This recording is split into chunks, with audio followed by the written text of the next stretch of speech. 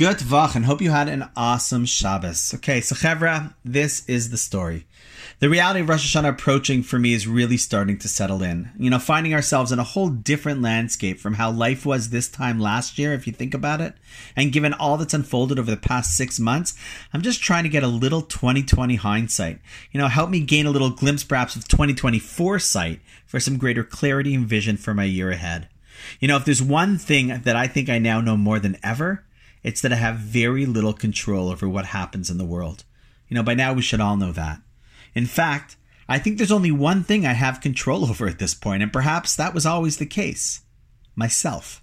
You know, my actions, my choices, my perseverance, my aspirations. You know, at the same time, though, I know that I, or at least a force within me, is also often lazy, sometimes weak, occasionally deflated, and often easily distracted. So one area that I know I struggle with is in planning ahead, creating structure, seeing into the future instead of just focusing on the now. Now, obviously, the now is important, and we'll talk about that in a few weeks. But for now, I want to plan a little for the future, for our future together. You know, our sages teach us, Ezehu Chacham, who is wise. And while one of their responses was discussed way back in episode 51, another opinion is Haroa es Hanolad. One who is wise is one who sees what's going to be birthed in the future. Wisdom isn't simply knowing what to do now, but having the insight to understand where my choices will lead in the future. And they are not always the same. In fact, they often aren't. As such, the first step for me, knowing that I usually just operate on the fly, is to create a little more seder, a little more order, design to the days ahead, and to get me and maybe us a little closer to where we want to be going. You know, operating on the fly is a good skill, but it often prevents me from the structure that's needed for growth.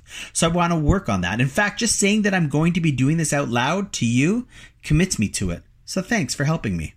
I also believe that this year more than ever, there are many people who are looking for a little more content to bring into their hearts and their homes to give perspective and context to ourselves and those with whom we're going to spend the holidays and start the new year with. Therefore, this is what I'd like to do for the upcoming 3 weeks, the 2 prior to Rosh Hashanah, and then the 1 in between Rosh Hashanah and Yom Kippur. This week, I want to share ideas that inspired and continue to inspire me that I've learned from others. Not so much a line that they said, as much as a perspective or lessons from the lives that they've lived. The following week, I will share either a short story or parable that we could not only think about for ourselves, but which might be easy enough to share with others and discuss, especially around our upcoming Rosh Hashanah meals with whatever family we are going to be with. As there is a high likelihood that given the current situation, many of us will not access their greatest high of the high holidays in their shuls, but will have to create that which we can at our tables, which arguably could and should be even holier than our shuls. And for the week in between Rosh Hashanah and Yom Kippur, what's known as the Aseret Yemei Tshuva, we will share ideas that can take what people refer to as the days of awe and aim to turn Yom Kippur into an awesome day, regardless of where you spend it. Because at the very least, you should be spending it with yourself, but really with your true inner self. So like I started by saying, if we're looking to control the world, we will be frustrated. But we all know the story of the person who wanted to change the world and couldn't. So they tried to change their country and couldn't.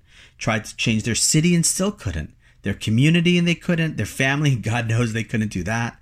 But then they just tried and, dare I say, committed to change themselves. And when they did, it slowly helped change their family, their community, their city, country, and eventually the world. That is what we remind ourselves of every Rosh Hashanah. As one of the prayers say, Hayom Harat Olam. Today the world is created. How? By what I start doing with it today. I also want to encourage you, as we spoke about yesterday, to invite anyone who you think would enjoy or need these podcasts for the 3 upcoming weeks to give them a little bit more inspiring content and help them make these high holidays a little more meaningful.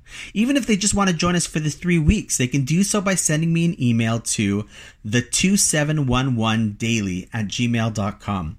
I'll put it also in the podcast notes, along with a link to a little flyer that you can share with others as well.